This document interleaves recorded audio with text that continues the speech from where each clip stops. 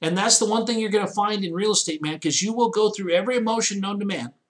From the day your realtor calls you about it, or you find out about it, to the day you close on it, to the last day before you sell it, you're going to be constantly going through this cycle of, I love this property. And that usually happens on the first week of the month, right? When you get the rent. I love this property. This is my favorite property. These guys pay like clockwork. But then if they miss the rent, or they have troubles, or the roof leaks, I hate this property. I got to get rid of this piece of junk. It's causing me all this. That's your mindset. Get a hold of that. If you're running too thin, where you don't have enough funds to take care of your asset, involve a partner to protect your mindset.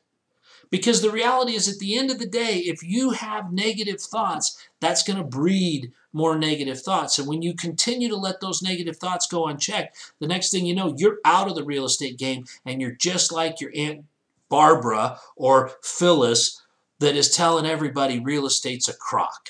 Real estate, the only person that makes any money in real estate is the realtor. Or the only person that makes any money is the people that are selling the mortgages, or whatever it is. It doesn't matter. But unless you're locked in and you're committed to the plan that you've created, and then you're executing and you're protecting what's going in and out of your brain and out of your mouth, and what you're allowing yourself to think about, those are the only ways that I can help you continue to look at it and go, you know what? There's some challenges with today. There's going to be some challenges with tomorrow. But I know that this is my path to freedom. This is my way out, and I will continue. I will not be set on my ear. I will not have my whole world turned upside down because a water heater went out.